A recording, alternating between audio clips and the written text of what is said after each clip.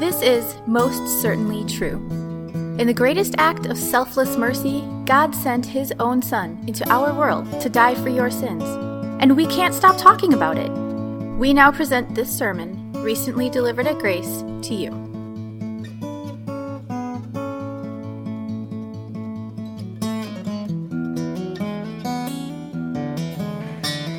Our first reading, Daniel chapter 12, words that will also serve as the focus for this morning's sermon.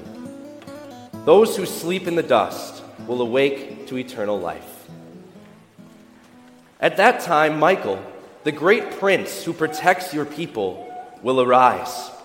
There will be a time of distress, such has not happened from the beginning of nations until then. But at that time, your people, everyone whose name is found written in the book, will be delivered. Multitudes who sleep in the dust of the earth will awake, some to everlasting life, others to shame and everlasting contempt.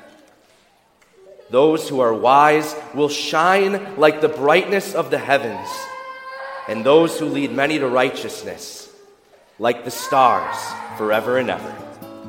The word of the Lord. The Psalm.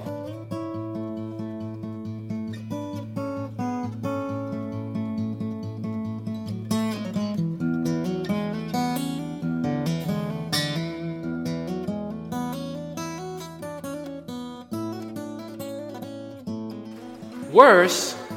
How could it get worse? Of all the things racing through his mind early in the morning, that one was stuck on repeat. Lying there in his bed in the quiet darkness of the morning, he was staring at the ceiling, wondering how he could possibly find the strength to make it through yet another day.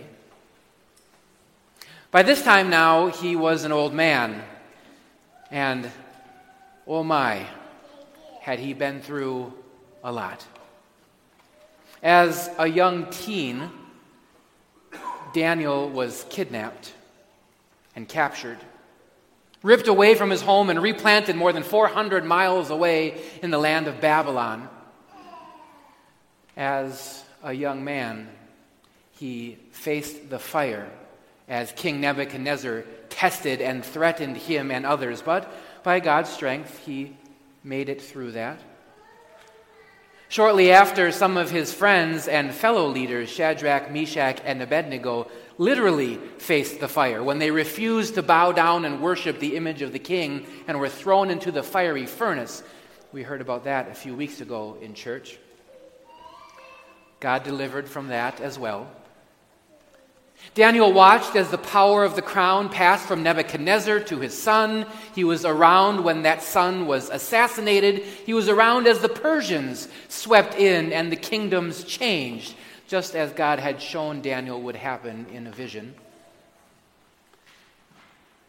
As Daniel lay there early in the morning in the darkness, retracing these vivid events of his life, he froze on one particular moment.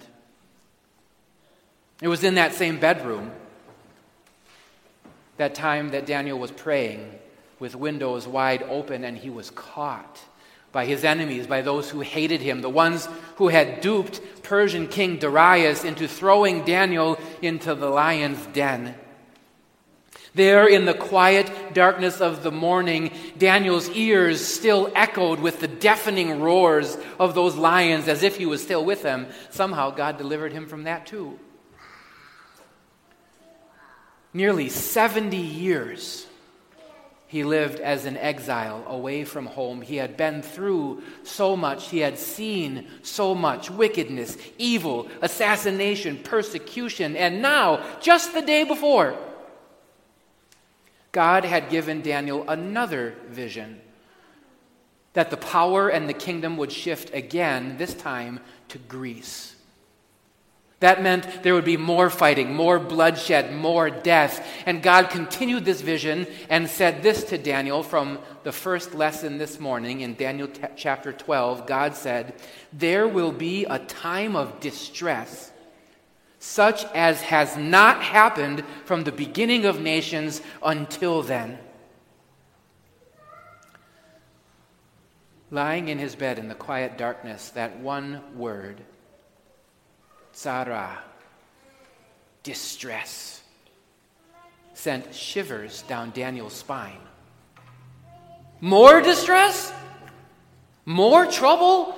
More things to worry about and have anxiety? Lord, as if I haven't been through enough. You're saying there's going to be more distress like has never been seen? Worse? How can things be worse? Now in his mid-80s or older, Daniel wondered how he could possibly find the strength in the darkness of the morning to get up, to rise out of bed and face the darkness that this world has to offer. Have you been there before? Lying in bed, in the darkness, staring at the ceiling, wide awake, eyes wide open, but bloodshot eyes from yet another poor night of sleep. Joints aching, lower back throbbing. But it's not a matter of energy or effort to get up in the morning. No, your still, damp pillow reminds you of the tears that you poured out at night, wrestling with God in prayer. Why, Lord? Why am I suffering so much? When am I ever going to catch a break? And then, like Daniel, you start retracing the vivid events of your life that you've been through, the grave sites you've stood by, the dear friends you've lost touch with, the family rift that rips apart your heart, the love of your life who left you, the broken, shattered dreams, the pieces of which you can't seem to put back together, the news stories that terrify you, the pandemic that haunts you. Oh, distress, definitely. Tons of trouble. Anxiety, worry, oh, you betcha. And now the words of God through Daniel ring out through the centuries and reverberate in your ears. Tzara, distress, more distress like I've never seen before. Worse, God, how can things get worse? Kind of like when a parent comes into the bedroom of a child in the morning and says, "Rise and shine," and then the kid sort of puts the covers over the head to hide. "No, I just can't get up today." Not like we have this problem in my house. Perhaps some days you feel just like that. I can't take it anymore. How am I supposed to rise and get up and face all the darkness in this world? Such is the roller coaster ride of life ever since sin has infiltrated this world and infected our own hearts. Satan and his evil angels rise and advance against us, and weak and weary hearts stumble amid all this chaos. How easy to despair. How easy to doubt, and how strong is that temptation to just give in and give up. If your heart is hurting, if you feel like the walls of this world are closing in on you, if you feel like darkness is enshrouding you, if you hear this message of tzara, darkness and distress that will only increase in this world and that terrifies you, well then, my dear friends, take heart. Because God had more to say to Daniel, and he has more to say to us too. God doesn't have a message of fear. He has a message of comfort for us, for his people, the belittled and beleaguered, the battered and badgered here in this sin-wrought world. Yes, God says here in Daniel and in many other places of Scripture, as the end, as Judgment Day comes near, it's going to get worse. But God also says this, Daniel chapter 12, verse 1, the first lesson this morning, God said, "At that time, Michael, the great prince who protects your people, will arise. Take heart, be strong, don't be afraid, because Michael will rise and shine to protect us with his power." Well, who's Michael, you ask? I'm glad you asked.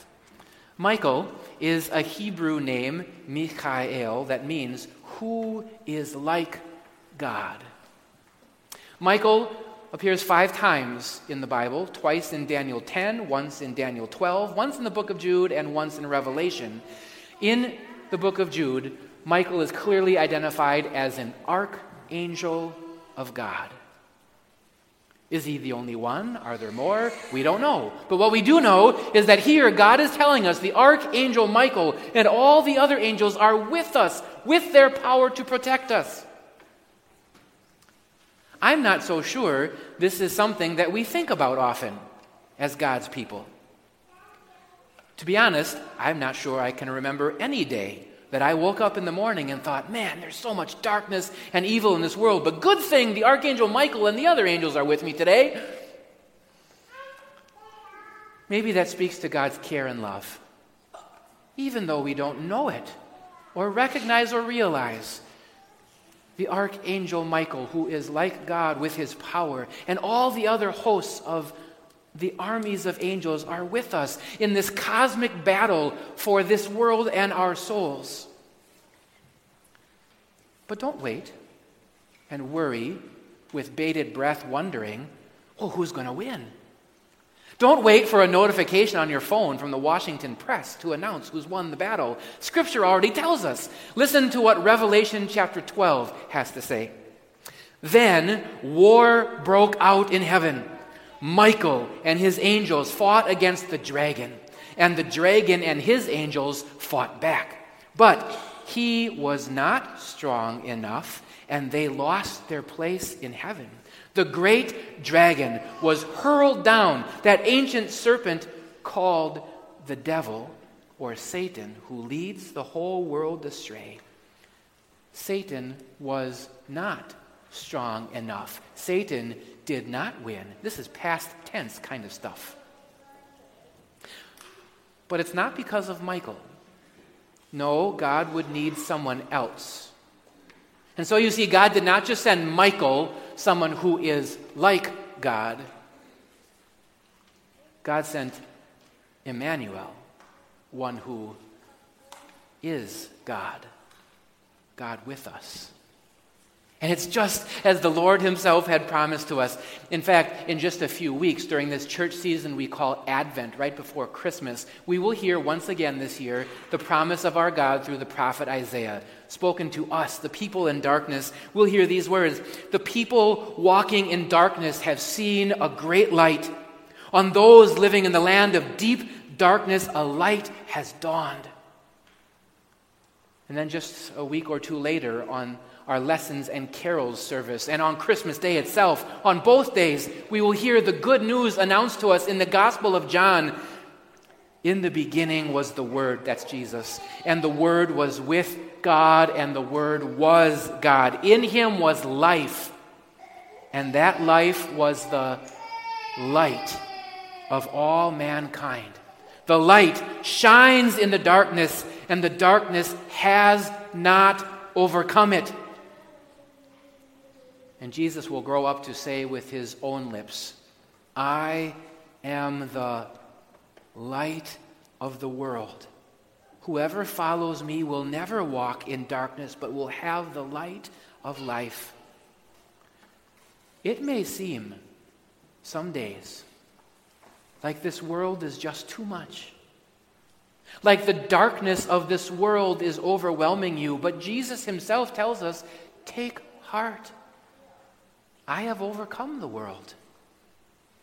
Indeed, it was Jesus himself, the light of the world, who always was shining with the brilliance of his perfection. He faced pain, he faced hurt and rejection and sadness, just like we do, but it was Jesus who was always shining in righteousness, perfect trust for his Father, perfect love for his Father and for other people. He did that for you. He did that to cover over the darkness of our despair and doubt and sin with the light of his own perfection. Even the darkest doom that this world has to offer, the darkness of death, even death was not enough to overshadow the light of this world. As Jesus hung on the cross on Good Friday, and literal darkness of this world clouded in around him in the middle of the day, so also the darkness of sin closed in on him. Our sin, the darkness of our despair and doubt, the clouds of our shame and guilt covered over on Christ. That's when this battle of Revelation 12 took place. Michael and his angels against Satan and the demons, and Jesus squared off one-on-one versus Satan, the light of the world versus the prince of darkness. But it was Jesus who raised the victory cry. It is finished. And it was Jesus who proved it. He proved it. In the darkness of the early morning on Easter Sunday, it was Jesus as the one to rise and shine. The devil was crushed. The darkness of death was defeated. Light and life won, which means, my friends, we have won. And so now back to Daniel. Back to Daniel.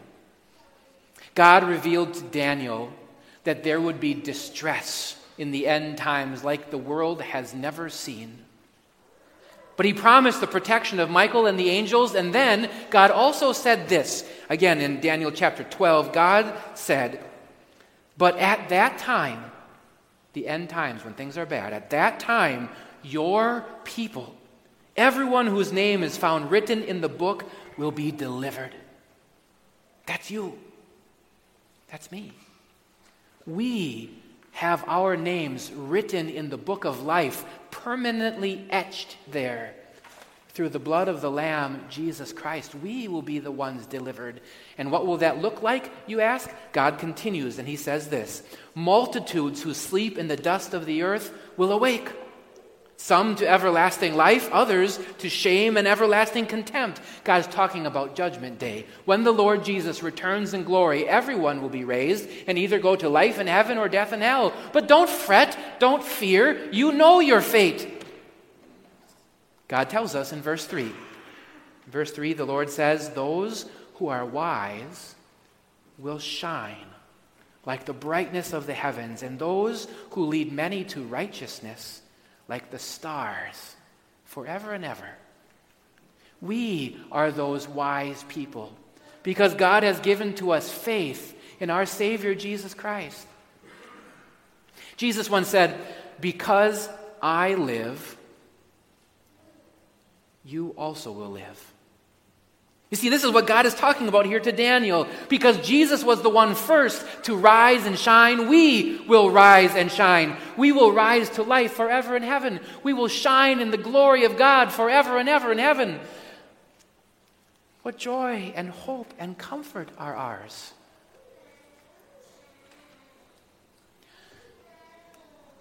Lying there in his bed, in the darkness of the early morning, Daniel's heart was racing.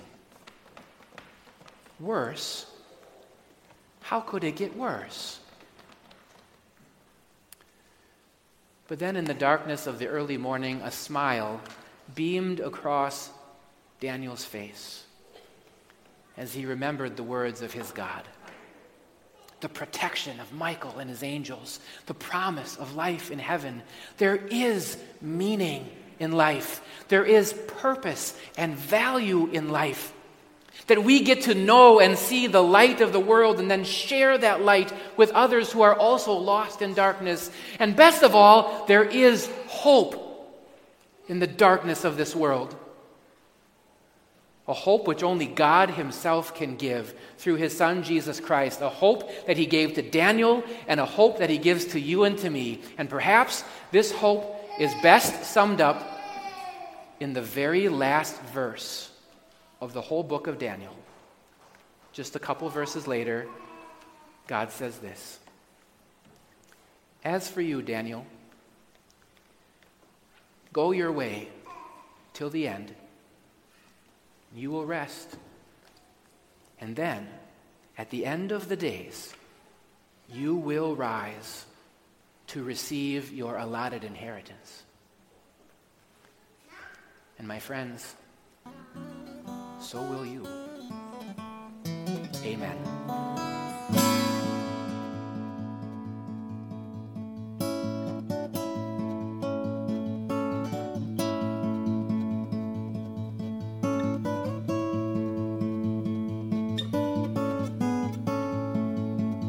Thanks for listening. To learn more about God's grace or to support this ministry, please visit gracedowntown.org today. This grace is for you.